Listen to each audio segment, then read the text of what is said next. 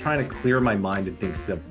The best entrepreneurs have like a really simple process and they think so clearly. That's something that you might want to think of too. Hey, if someone wants to pay you for guitar lessons, you just got paid to learn a new skill.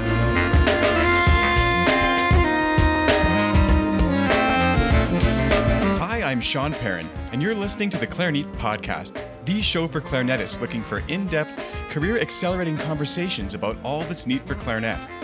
On today's show, I'm joined by John Bura, CEO of Mammoth Interactive, a digital learning and software company. John is a university-trained musician turned millionaire who holds a degree in composition and is also a skilled saxophonist and an amazing guitarist.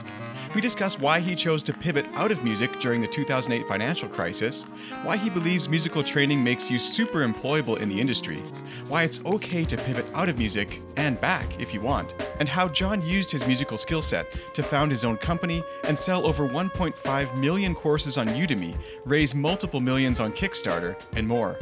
This is a special episode for me because I actually went to school with John Bura, and I remember a lot of what he's talking about, the strife back then with the financial situation of the world, some of his first compositional CDs which he was releasing, and a whole lot more. So it's been super fun to track his journey along the way, and I got to give kind of a tip of the hat to John because he was one of the early people when I first started this podcast who said, hey, I think that's a great idea, and it kind of pushed me to keep it going way back in 2015. So thank you so much, John, for coming on the podcast today, and I do hope that you'll come back for more conversation in the future. This was really fun to have you on. If you'd like to check out some of John's coding courses, head to clarinet.com/offers for a link to Mammoth Interactive's website that will also help support the production of the podcast at the same time.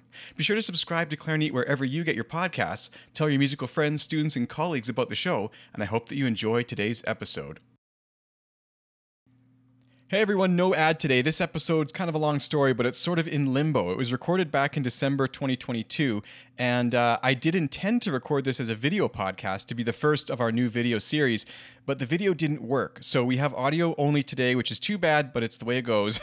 But also there's no sponsor on today's episode besides the current Patreon support, of course, and those who help out on the Clarinet website.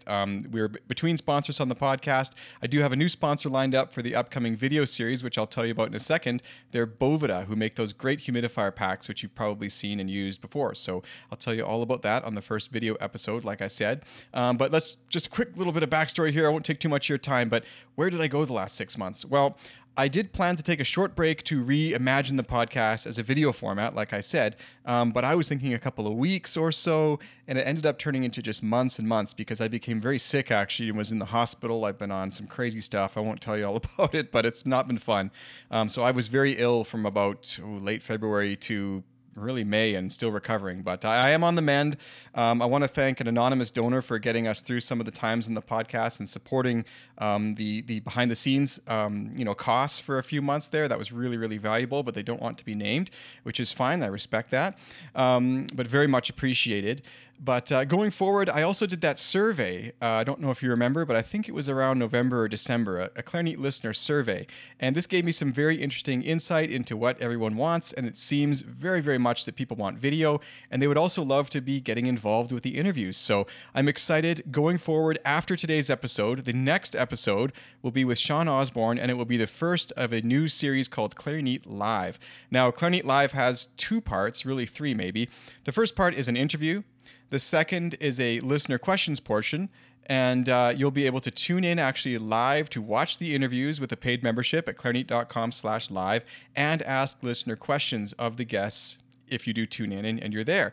The only catch is you have to use Google Chrome and be on a computer. You can't use your phone if you want to tune in and call in like that. But anyway, the third thing is that these live interviews, after they're edited and ready, will then be available in full on YouTube for everyone to enjoy. So there's no more kind of gated content as far as the lightning round goes. Everyone's going to get access to the full episode, which is really great. But that is only going to be possible if we do get a fair bit of listener support behind the scenes there. So this is going to be honestly a lot more expensive and time consuming for me, but the results are amazing. I've been launching some reels so far on social media you might have seen. I think the first one reached 37,000 people, which for Clarinet episodes has been unprecedented. So I'm really excited to launch this video format. I think there's going to be a lot of interest, and watching it, I wish I'd done it sooner. It's so nice to be able to see the reactions of the guests and, back and forth is a lot more interesting when there's video. So long story short, I guess, I'd love it if you've joined me on the Clarinet Live. That's clarinet.com/live to subscribe to that. But even just if you want to join me over on YouTube to watch the video versions of the podcast. I understand a lot of people probably watch them while they're driving and things like that. But hey, if you want to enjoy the full kind of experience on Clarinet now, I think it's going to be shifting mostly to YouTube. So of course, these audio episodes, they'll remain available, but you'll get probably the best experience watching the show on YouTube, which I know is a little bit different from before. So anyway, I don't want to go on all day here. There was a lot to cram into this few seconds. If you do have any questions about what's been going on or feedback or advice or anything like that, you can send me a message at hello@clarinet.com. And I do hope that you enjoy today's episode with John Bura. Thank you so much for listening, and I look forward to seeing you next time for the first episode of Clarinet Live with Sean Osborne.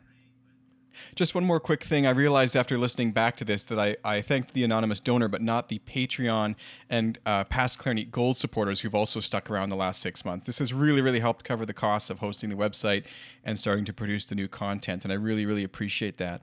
Also, I made it sound as if you could tune into the Sean Osborne episode. I should let you know that I've been advertising them on Facebook and the email list, so if you're not subscribed there, and on Instagram, get subscribed. But the Sean Osborne interview is actually ready to go to release. It's been recorded already, along with Tommaso Lonquish, and also one with James Campbell and his son, Graham Campbell. So 3 fantastic interviews to start off this new series. I've got some more guests lined up. So the future episodes of Clarinet Live, you'll be able to tune into after that. And they'll be starting up again really soon here with Cornel Volak. I think will be the first one coming back. So yeah, head to clarinet.com/live to check it out and follow on social media channels for the most up-to-date information. Enjoy today's episode with John Bura. So I'm here today with John Bura, who is CEO of Mammoth Interactive, which is an e-learning company. And but he also has a really interesting music background that we're going to talk about. And we have a little bit of a history too. So this is actually really fun to have you on the podcast today, John. Welcome to Clarinet. Oh, thank you very much. I love your podcast. I've listened to a few episodes. They're awesome. Thank you so much. And you're out is it Vancouver now, or are you in the island? I'm on Victoria now. So, Victoria, yeah. Okay. You started out in Toronto, well, you started out in Calgary, I guess, but Toronto, Victoria, you've been all over Canada now, which is really great. So, not to always go on about the weather, but we're having 2 feet of snow here today. So I see your bike in the background today, and I imagine you rode to work. Is that true? Yes, in the rain, but yeah. Yeah, I'm pretty envious of that, though, I must say. So I got to get out of here someday. The podcast listeners will know I always complain about the weather, but I mean, it's especially bad when there's 2 feet of snow on the ground, right? It's I'm allowed to complain a little bit about that. So anyway, well, let's get into it here. So you have a really incredible career. We started off, in university together. In music, I'd love to hear your story of kind of music and how you pivoted into the software. Software. You did Xbox games for a while, but now e-learning and so much stuff. For listeners, you've sold, I think, is it 800,000 or 1 million courses now? It's actually quite a bit more. It's 1.5 quite a bit million. More. And then, my God. Yeah, I know. So, it's been quite a ride, which I'll definitely talk about. So we're at like 1.5 million courses. You've raised multiple, I think, $1 million rounds on Kickstarter. So let's get into what it's been like for you pivoting into being a bit of an incredible entrepreneur here in the digital space, but also how you pivoted out of music, how music helped you, and how you're kind of pivoting back and why that's okay, So let's get into it. Let's get to know you a little bit about your music and. Sure. So I have a composition degree and play guitar and saxophone. But what happened is that at the end of my degree, I definitely wanted to filter into video game music, and so I released several kind of electronic albums, and in those albums that they had an algorithm that would compose music on the spot here, but. Since I graduated in 2008, that was a very rough year to have graduated, right? Being with the global financial crisis and all. And so for the next few years, it was quite rough. I tried to get a job, and I had all this really cool stuff, but for a lot of other reasons, it just didn't quite work. And so, come around 2010, I'm like, you know what? I'm just gonna switch to coding because, I had coding experience. And, for some of you who went to school with me, you might not actually know, but I actually started coding when I was 12 and I went to like the U of C. Oh, wow. Yeah, I went to the U of C like coding camps, and like, that was in the 90s when there was like a dot-com boom. Well, and I was going to say, not to age ourselves, but everyone codes these days. Back then, coding would have been very kind of unique. So, how did you get into it back then? Even what was the inspiration, or were your parents just really kind of pushing you in the right direction, or what? No, it was you're right. It was extremely not cool to go to use your summer to go code. But, I wanted to make a video game, and my friends and I, we all went together to the coding camps, and we wanted to make a video game. And I wanted to make a really big video game in my bedroom, but it didn't quite work. You can do that now. But like back in the 90s, it was just next to impossible. And that's kind of another thing that's happened here. But anyway, so like in high school, like the dot-com bust happened, and then like tech was just not in it. And I'm like, if I'm better at music than programming, so I might as well go into music, right? In retrospect, I maybe could have done a computer science minor, but it probably wouldn't have helped, which I'll kind of talk about in a minute here. Meanwhile, actually, when I was 18, I got a job teaching guitar lessons. And I taught 53 students a week, and I did that basically to support me through university. But flash forward to about 2010, I made an Xbox 360 game, and I did that by using an online course, right? And there was only one online course out there that showed you how to build an Xbox 360 game from scratch. Now, luckily, I had some coding experience, but it was in a new language, and I had to like kind of redo everything. And so as soon as I made that Xbox 360 game, I got a ton of freelancing gigs, right? And this was 2010. And 2011, I produced a bunch of really small kind of iPhone apps. And then again, everyone that I showed my apps to, they're like, how do you do that? They did not care at all about the stuff I was making, right? They wanted to know how to do that. So I'm like, you know what? I've been teaching. I know how to code. I might as well make a course on it. And I heard about this small company called Udemy at the time, and I was one of the first people on it. And from there, I just kept on making more and more courses on web development, app development, game development, all this cool stuff. And in 2016, it was doing so well that I had to basically get employees. And now, I had about 5 employees. And then things kind of went up, and then it went down, and then COVID hit, and then that was a real big boom for the e-learning segment. And then this year is going to be our best year ever, right? And this is really good that you reconnected with me, because there's a lot of stuff I really want to talk about on how I was able to kind of pivot to something else, and then still use my music background to get there. Because there's actually like a music degree is actually pretty good comparatively to other degrees.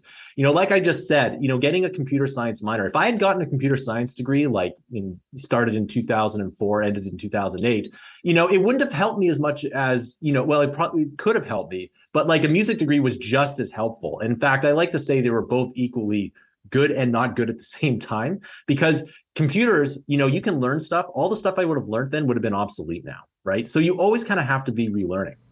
I find that so interesting. And, even looking back to episode like 4 of this podcast, I remembered I talked to Daryl Caswell, who was one of the first guests on the show, of course, but also really interesting guy. He's an engineer, but he's also a really good horn player. Do you know him? He's out in Calgary still. Yeah, I think I heard. Yeah. So, but he'd said something like, if you do something that's in the field, you'll kind of be pigeonholed there. And people love musicians because they have really great presentation skills. They can improvise. They can get out of a jam. Like, they're innovative people, and they're exactly the kind of people you want in these sorts of jobs or career paths or innovative, endeavors like being an entrepreneur. So I think it's awesome that you were able to do this, but it's also one of the things I kind of like about your story here.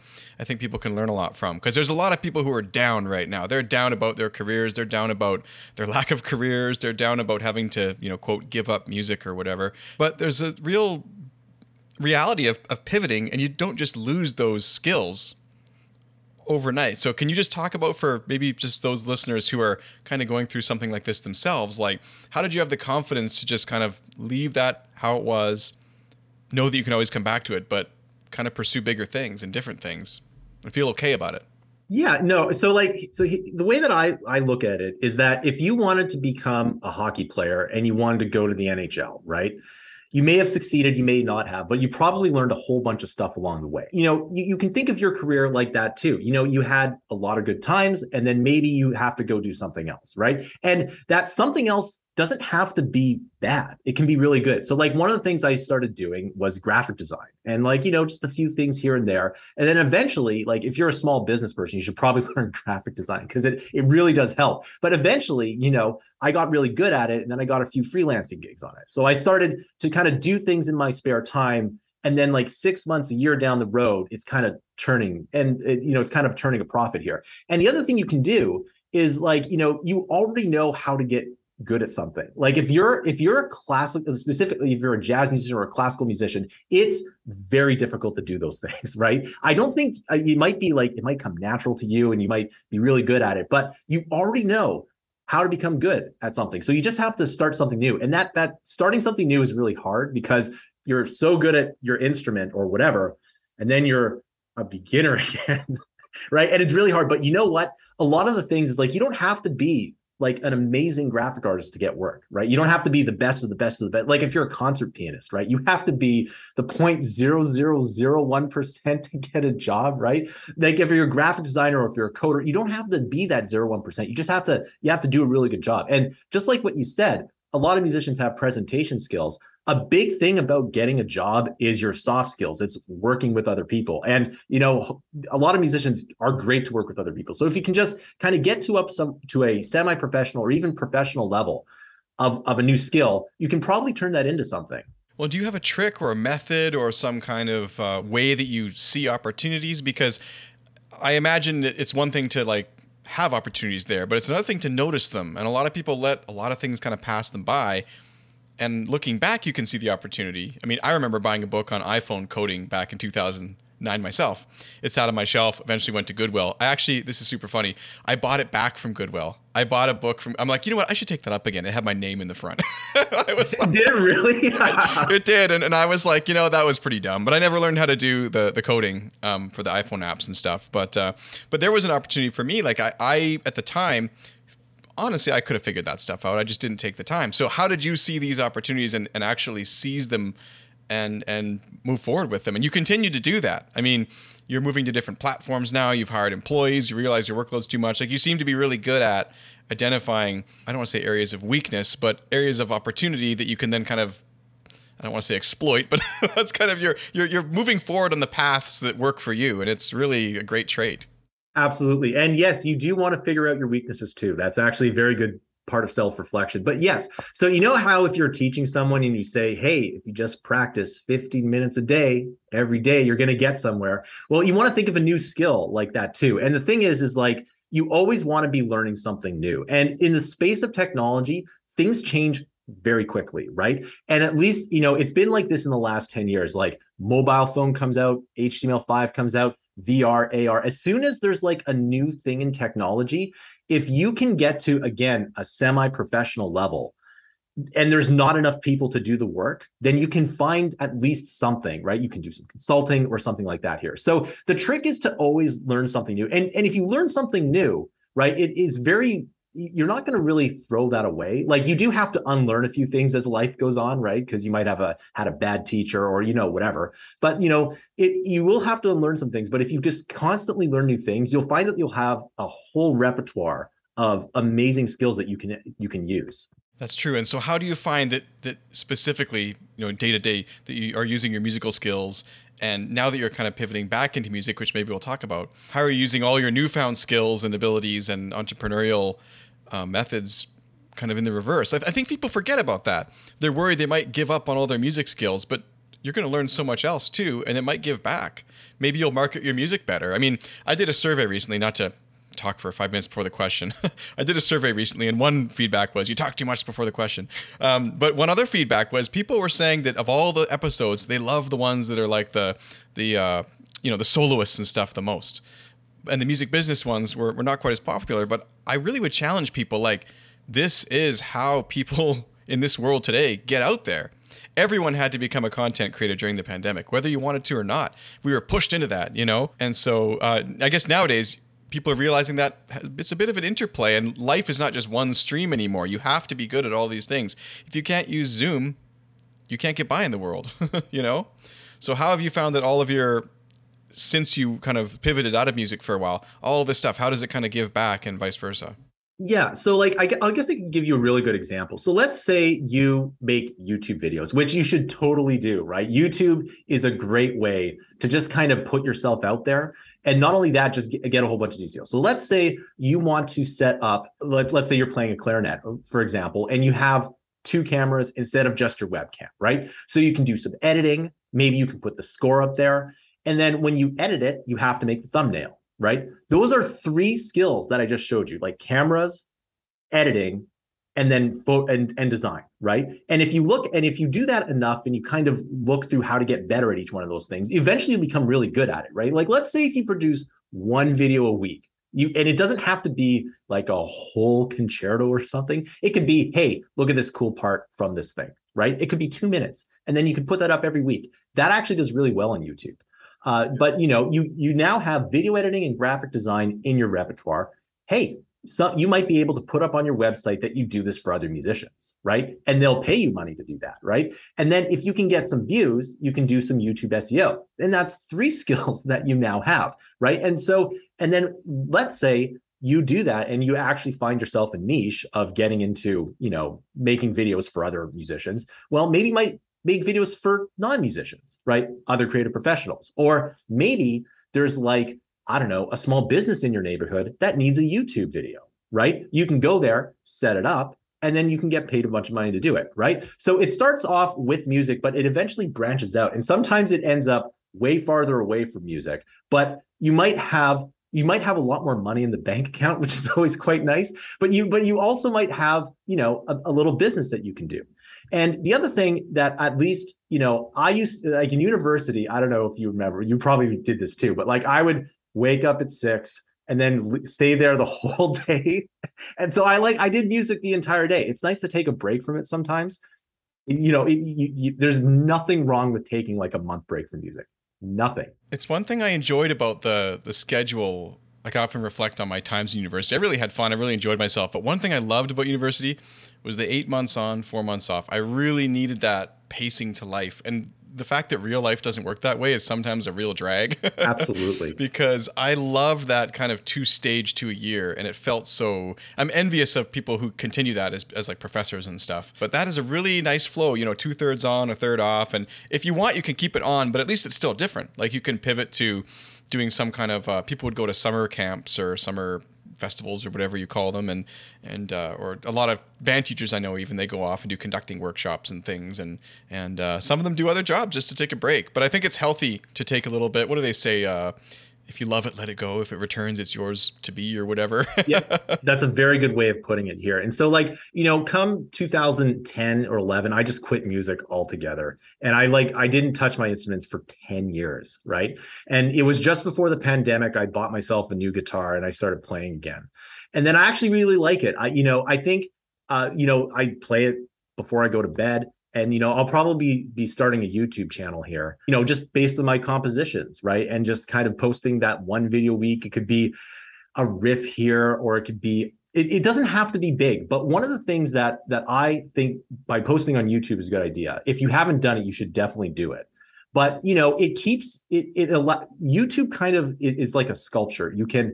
It stays there and you can come back to it 5 or 10 years. And the other thing is that let's say you start this video editing business and you sell it. Well, you can always have your YouTube channel and go back to that in your retirement, right? You can always come back to that, and on top of that, if you're looking for like any kind of success is good. Well, for the most part, at least, right? Like if I release a riff on my guitar, or it's a funny video and it gets 1 million views, that puts a lot of light onto my other business, right? And you might get a ton of leads. So the other thing when you have a business is if you have all that stuff set up and a bunch of skills and services, if you ever do get that light, then you'll be able to monetize it much better, right? No, I totally agree. And I think that it's the whole world kind of during the pandemic here did awaken to this online realm because we kind of had to. And I think that some people really found it challenging. I know for me, I have found social media very challenging. I basically just gave up on it and moved away from it. But the other elements are very rewarding and interesting. Like I find, you're right, YouTube, the online courses. I mean, I've never done that yet. You've been pushing me for a while. I really should. But for me, obviously, podcasting, this has been a real mainstay for me. But it's been something that like you said, I did not know when I went to school back in those days that I would be running a podcast for clarinetists, and that almost everyone that I talked to would kind of know about it. And it's crazy. I'll get emails all the time from someone in, Hawaii or whatever, that they listen to the show and want to come on. And I'm like, this is crazy to me. But I also just used those skills that I kind of had in my back pocket. Like, oh, well, no one's talking about this. Why not me? Let me try it. And I think that you do have to be okay, though, with not doing things well at first in front of other people. But again, music helps you with that, right? So my first podcast episodes, I think they're cringeworthy. Like, I'm talking too quietly, and the interviews aren't as good as they are now, and everything's just bad. But I had to do the bad to get the good, And it's just the way that life works in so many instances. So, and just for the listeners too, so you're a great guitar player. So it's interesting to me to hear that you were able to go cold turkey for a while and really focus on something else. What was that like mentally? Like, did you have any kind of like, because a lot of people identify as their instrument. It's kind of weird, but like, I am a clarinetist. I am the clarinet, So when you take that away, suddenly you feel kind of different or less of a person, or you have no identity. How did you handle that? Yeah, so at least from 2008 to 2011, it was extremely frustrating because I had such good such a good product of the algorithms and all this other stuff, and it was just I just was kind of upset with the whole music world, right? And then it's kind of funny because now it was probably around 2016 where I started to notice there's a lot of these YouTubers, they're getting lots of views and making lots of money, and I'm like, right?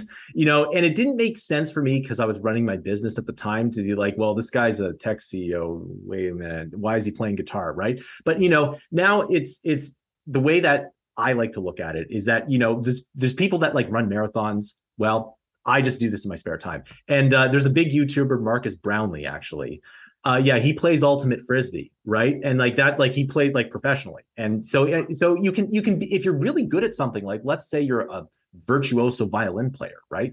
Well, you can maybe start a small business and then do that on the side and then be like, wow. And then if someone comes across your playing, they're like, wow, that is some amazing violin playing, right? You don't lose any points. It has to be good though, right? And I'm kind of just making sure I have the right format and then that the playing is up to snuff here. Because taking 10 years off I was extremely rusty. Well, you know what it reminds me of too, though? Do you know that actor that played in Dexter? What was his name? Michael C. Hall, right? I found out that not only is he a fantastic like Broadway like singer and actor, he actually did the David Bowie live versions of some of his albums. Or there's like a David Bowie opera or something. I haven't really checked it out yet, honestly, but I should because I'm getting into a lot of Bowie stuff. But he's also in like a rock band that does covers, and it's like on the side he does some great stuff. You find out more and more of these people have really interesting musical hobbies. As Hugh Laurie from House MD, he is a great singer. He has his own album. And you're right. I imagine that funding your musical projects is a lot easier when you're quite a successful business person or an actor on TV. I mean, you don't need any marketing. Your name's already out there, and you can push it through the networks, and you know the right people. And yeah, never forget about who you kind of know along the way too. So, you talked about kind of the sculpture of music and the sculpture of building sculptures. You want to go into that a little more, that kind of mindset? Yeah, so so I've written a lot of compositions in university, and I have a lot of them that are unreleased. But so I can just make a channel, play them like an arrangement, right? And then it's there. Now let's say I make one of these videos and it gets 120 views. Now, of course, on YouTube you're like, well, that's just not very good. But what if you played it for 120 people? Like if you think of it like that, you're like, hey, that's 120 people that actually watch my stuff, right? And if you if you're consistent with your style and you release things over time, then you'll come back to them, and people will come back to music because music is timeless, right? As long as it's good, people will come back to it, and maybe 10 years from now, 5 years from now, it'll blow up for some reason. For some reason, people will just love it, and then you now all of a sudden have a booming music channel, and you can just hire all the musicians you wanted to ever work with to make projects. I mean, that would be my dream, is to like maybe do 1 or 2 songs a year with all the people that I love and respect, right? That would be great. Well, it's funny you say that because I actually went back to my YouTube channel recently, and I'm like, how is some of that old stuff I recorded in university doing? And it's actually amazing because I I don't want to say like I gave up music myself, but I did have this injury, so I had to for a while, and then we have kids and the pandemic, but also I kind of gave up the music I truly liked too. I spent about 10 years playing for churches and orchestras and this and that and blah blah blah blah blah. And it's not that I don't like orchestral music, but you think you're going to become an orchestral player, but if I really think of my interests when I was in university, I loved like new music, minimalism, Terry Riley, Philip Glass, Arvo Pärt, all this stuff. I was really into that stuff, and I should kind of get back into it because I looked and some of those videos have like 150,000 views. And I was like, my God, that's several football stadiums of people have listened to that song or that piece or whatever, you know? Yeah. And I just was kind of struck. I was like, my God, this is a lot of people. So clearly there was a demand for this. I should maybe pursue that path again. Absolutely. And, you know, look into some of this music again. And it was kind of crazy though, that we're talking about the numbers. Like if you, even to look at it, you're like, 150,000, meh. Mr. Beast has 32 million. Well, that is amazing, and everyone knows who Mr. Beast is, but 150,000 is nothing to scoff at. 150, like you said, is still a gymnasium full of people. I think it's a good mindset. You've got such a positive kind of frame of mind. Like, do you meditate? Do you eat right? What do you do?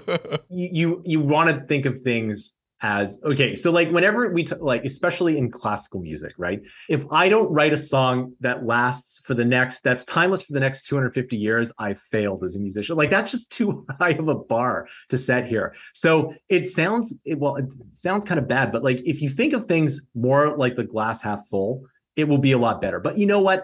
I'm not talking about my business, but there was actually a point in time where my business has made year over year. And then for about 16 months, it didn't. And it was rough, right? My business profits went down 30%. And the reason is we took too long to build a product that was in the wrong direction.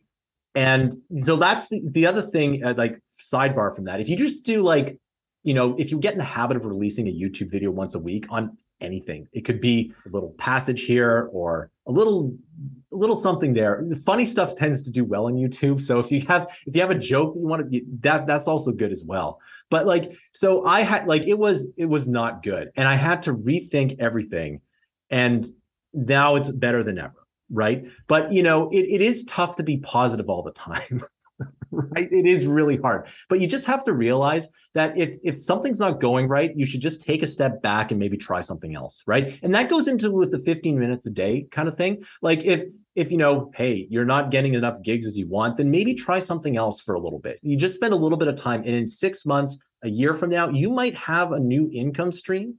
That's great. And a lot of musicians are entrepreneurs. In fact, I don't know if I could have built the business without going through the path that I did, right? Because one of my favorite entrepreneurs is a musician as well, and his name is Derek Sivers. And I don't know if anybody else knows him, but he founded a company called CD Baby, and he has a blog and books, and I cannot recommend his stuff enough. I've learned a lot about business through him. It's very practical stuff. Like, if the customer's angry, just give them a few extra things, right? Like it's really easy stuff, but the way he does it is so good. And he actually has a really good book on music too. So you definitely want to check out Derek Sivers' stuff, but he's also really positive. And, I try to lead by example, and I realize that a lot of the best entrepreneurs are really positive too, even when like sales are down and, it can be tough, right? We've all been there.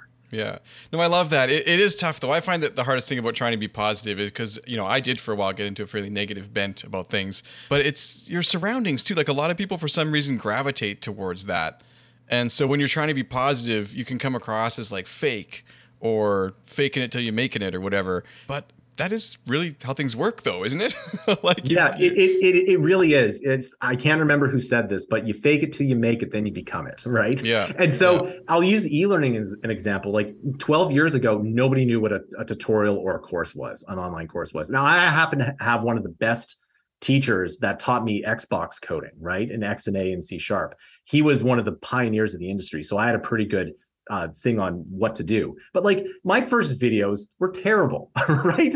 So bad, like problems every which way, right? And so, it's a learning process for everyone.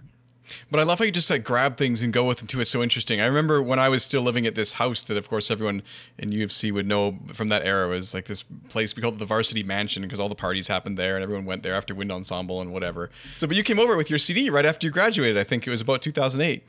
And I was like, this is so crazy. Like he just went out and made his own CD. And that's how I learned about CD Baby, actually, is because you had been selling it on there too. But you're so good at finding like the bleeding edge of what's coming somehow.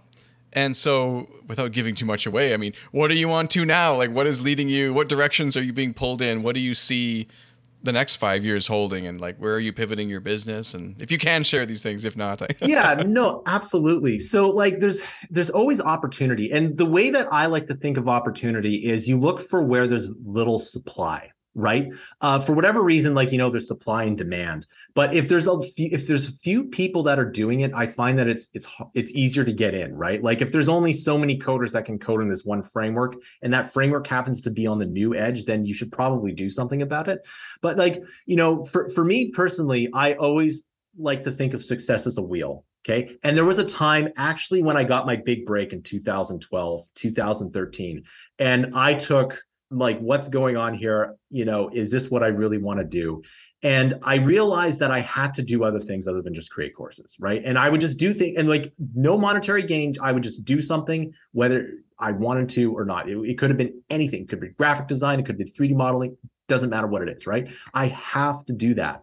And so I'm always trying to think of, and I always look at where you spend some time, and it doesn't take that long to just kind of look at somewhere the trends are going and see what works here. Now, at my business, I have a portion, and I dedicate a portion of my time and my money to finding out new ideas, right? And trying something new. In fact, I have actually I have more than one company, but like on Kickstarter, I have my courses, and then I have a SaaS company as well. And actually the recent one, as of this video that's ending today, didn't do very well, right? So, and some people might think of a failure as like, I'm done, I'm not going to do this here. But you have to constantly try new things. And if it doesn't work, you realize why, and then do a next project better. And you have to do that, or else you could go out of business, right? And if you're thinking of your career like a creative career, which is really what a lot of people have. In fact, when I was like around 2009, when I was like really struggling to just like apply to jobs and get job here, I came across some people who are web developers as well. And like they would make websites for musicians, and they would make a ton of money doing this, right? And so, they had a skill that they could easily exploit. That you want to think of your creative career as having multiple avenues, right? Like as a business owner, I have multiple streams of income. And if you want to be an entrepreneur, then you should have at least one or two, outside of music, because it might just lead to something better. You never know. Well, it's funny too how many musicians will focus on, they want to be a performer, let's say, or they want to be a teacher, but they're already doing so much other kind of things if you think about it, like teaching music workshops, teaching lessons, doing orchestral gigs or chamber music, or like these weddings, all this kind of stuff is all actually quite different. And even if you sort of reframe your musical endeavors, like if you want to stay in music, I think that there's still a benefit to learning these entrepreneurial skills, because if you're better at marketing weddings than the next person, you're going to get more wedding gigs, And I actually know there's a local group of people that are putting together a lot of concerts lately, kind of this like music by candlelight or whatever. I think it's a franchise now. But I mean, I always see the ads on Facebook. They figured out Facebook advertising.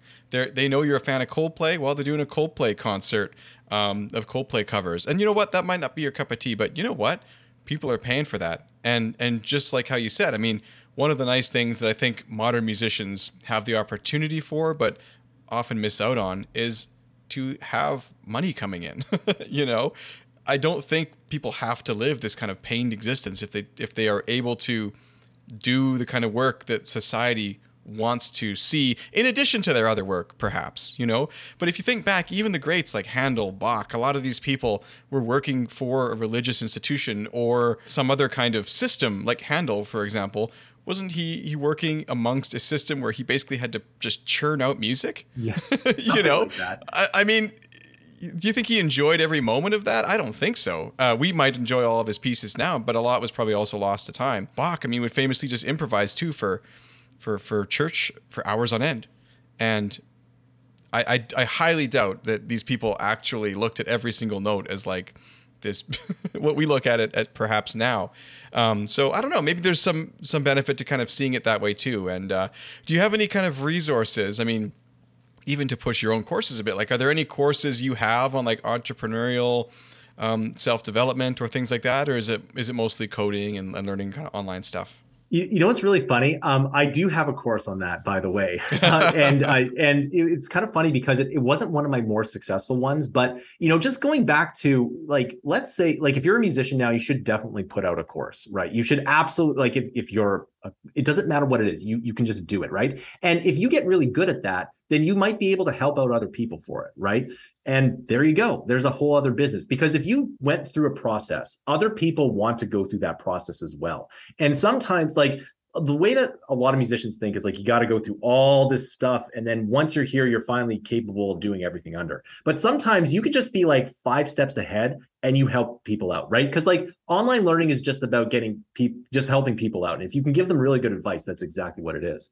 But you definitely want to have, an online course for what you're doing. And, if you do Skype lessons, like if I were today and I really wanted to focus on guitar lessons, I'd have a website. I'd be producing kind of like funny content. I'd be producing, my just like I'd put out some more serious content. I'd have my website with all the links to all these different kind of packages. And some of these packages might be a little bit more expensive than what you'd expect them to be, and an online course. And then that's how I would build my business today.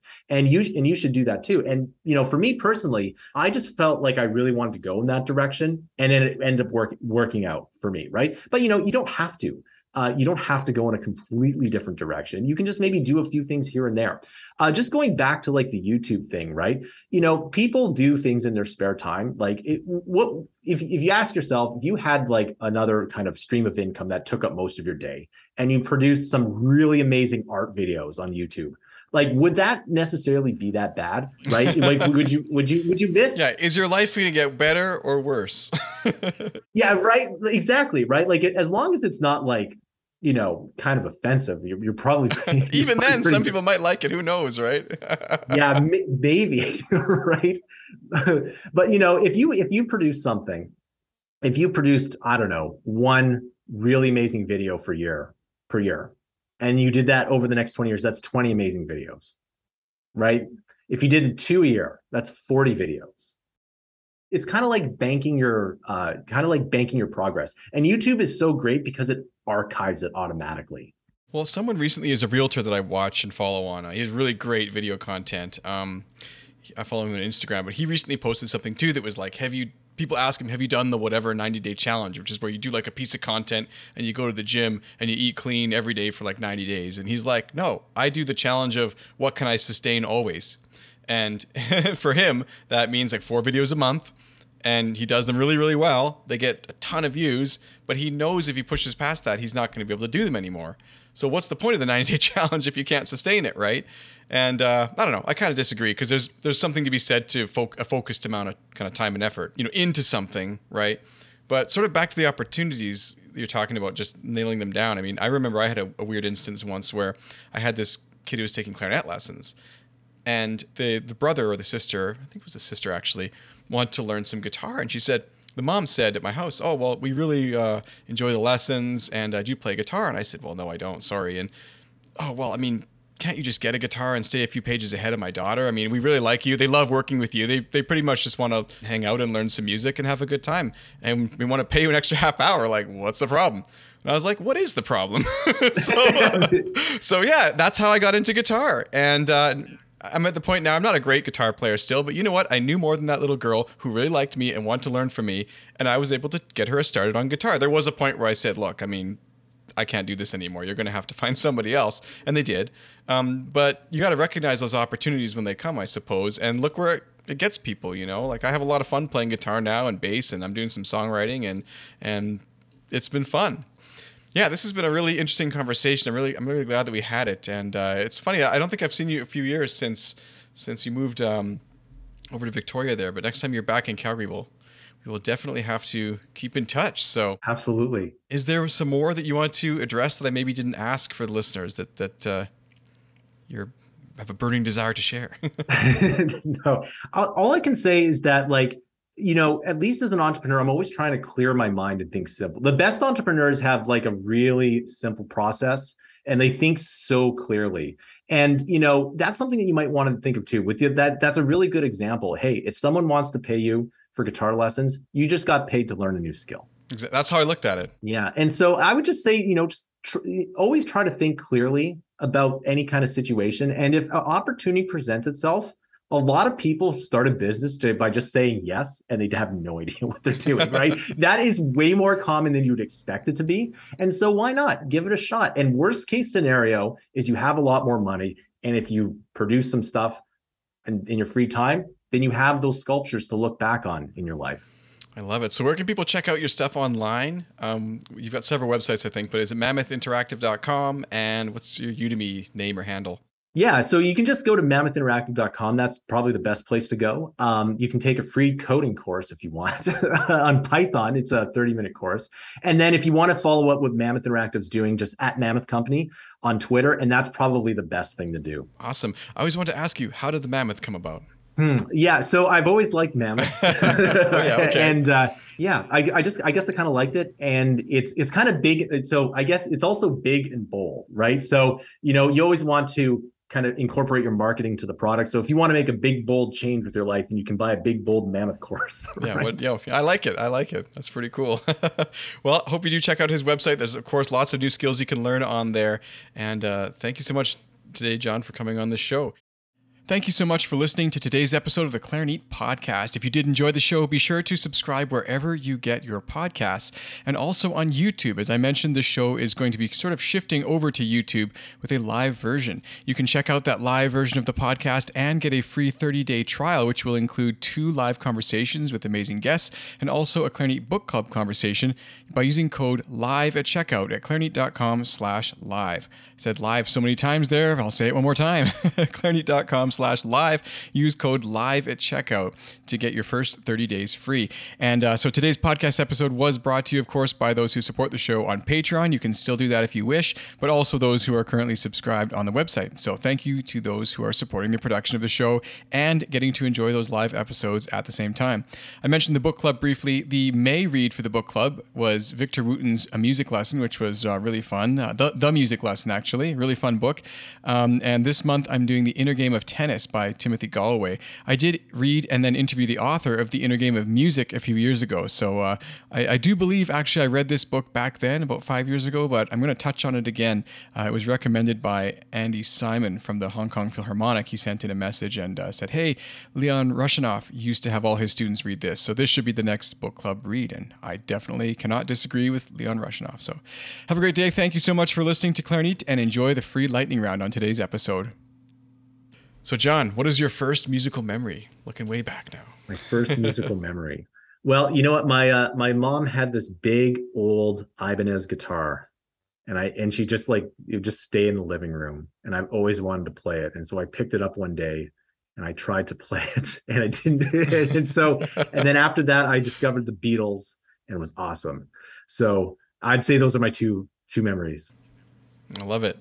What piece of music or album or performance changed your life most profoundly? Oh, that's so many. But my favorite album of all time is Liquid Tension Experiment 2. So that's from the super group. If Dream Theater type people know of that, it's absolutely incredible. But yeah, no, that's probably my favorite album. Do you know that I once went to a master class with the drummer who now plays in No Dream way, Theater? Really? Met him in Mike Mangini. I met him in person, and he showed me like paradiddles and stuff like that at Mother's Music in Calgary back in like 1998 or something. Very cool. He went on to be the drummer for Dream Theater, so that's super cool. You have a lot of positivity, and what is something that you do every day that you feel contributes most to your success? Do you have like a morning routine or a certain thing you put in your coffee or a certain amount of sleep? What is it? Well, sleep is good. But you know what? I actually, just keeping healthy is also a good thing too. Like keeping your body healthy. I'm eating less, which is also good. And then I also bike to work. I have an office where I'm away from the kids, so I can actually get stuff done. But that also helps too. Keeping active, maybe eating a little bit less sweets. And then, I do drink coffee. So that's also been there too. Gets you going. I've been doing some of that fasting too, and it's actually surprisingly beneficial. I don't know. It's weird how energizing it can be not to eat. I never believed that, but it actually does happen. Your body gives you like a kick or something. Yeah. What book, and it sounds like it might be the one from Derek Sivers, but which book would you recommend most to musicians and why? Yeah, I think it's called, I can't remember the Derek Sivers one, but if you're looking for a music type book, I would recommend that book. I'll have to check it out. Yeah, CD Baby was such a huge thing, and it still is because they figured out a way to kind of publish to Shopify or to Spotify. Oh, do they? Well, that's how I published my album. I used CD Baby to get it on to Spotify and iTunes and everything like that. That was back in like 2016 now. I'm sure they still do it. But unfortunately, they closed their CD store a couple years ago. Yes. Which was kind of the end of an era for sure for that. So what's your dream car? If you could own any car, what would it be? You have a bike, so I assume you still have a car. Yeah, I do have a car. Oh, man, a dream car. I don't know. I've never really thought of that. I'm not really too much of a car guy myself, but, I don't ask that question so much because I find musicians are sometimes very practical. Like one person said, the one that will fit my bass clarinet in the trunk. That's a really good answer. Like, honestly, I drive a Honda CR-V and I absolutely love it. So like that's the level of car that I'm at. Actually, here's my dream car. So I would drive a Cybertruck model, but that's like a crossover. So you know how like the Cybertruck has its aesthetic? Well, imagine if like an SUV had that same aesthetic and it had like that's what I would try to drive. I agree. That's such a cool. When that first came out, right away I was like, that is cool. And then it was supposed to be released by now, but it never did come out. So I don't know what happened with that. No, I absolutely love that model. So yeah, if there's ever a Cyber lineup, you'll see me driving a crossover at some point. Awesome. I love it. And what is something about you, and there's been a lot that we've learned, and you've done a lot of cool stuff and interesting stuff and pivoted all over the place, but what is something about you or something that you have done that I would just never think to guess? Well, you probably didn't know I coded when I was 12, so... I didn't know that, yeah. So I don't think a lot of people knew that I had a lot of coding experience going into university, and there was just like a lot of things in high school which kind of pointed me to music, but, yeah, so that's probably the thing. I've been coding since like 1997. That is actually really crazy. It's I don't think people today can understand how rare that was back then. Yeah. Most people in 1997, I know exactly what I was doing. I was playing GoldenEye with my friends in their basement. And but yeah, I just never came across the coding back then. It would have been definitely was not part of school curriculums. No, absolutely not. I mean, I did take it in high school, which I was lucky enough to have one. But actually, here's a fun fact. I failed my last coding test in high school, and I just never took it again because I'm like, meh. Right. There's always that kind of story with successful people, though. They just some element of it back in the day. It just made me think, though, do you think your career would have been different had you started all of your Xbox stuff more in this era? Because this era now, Xbox and other game systems, there is a lot more of an indie culture, isn't there? Absolutely. So like, when I started doing this like in 2008, like that might as well have been 1908, right? Well, maybe not 1908, 1978, right? 38. Yeah. Right. It was a long time ago. And because this was, there's a lot that's changed there. Like I remember buying an engine for $1,000. Right. And I was this close to buying either Unity or this other engine. And it was just a waste of money. Right. But that other engine was like really good. And it was like one of the top ones at the time.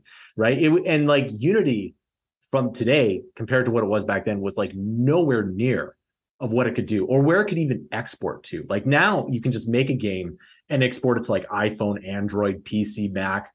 Push of a button, you're good to go. But back then it was so difficult. And so it's a lot more open now. But in answer to your point now, the thing is that it was kind of graduated at a really weird time because YouTube was just taking off. You couldn't really make money on YouTube, right?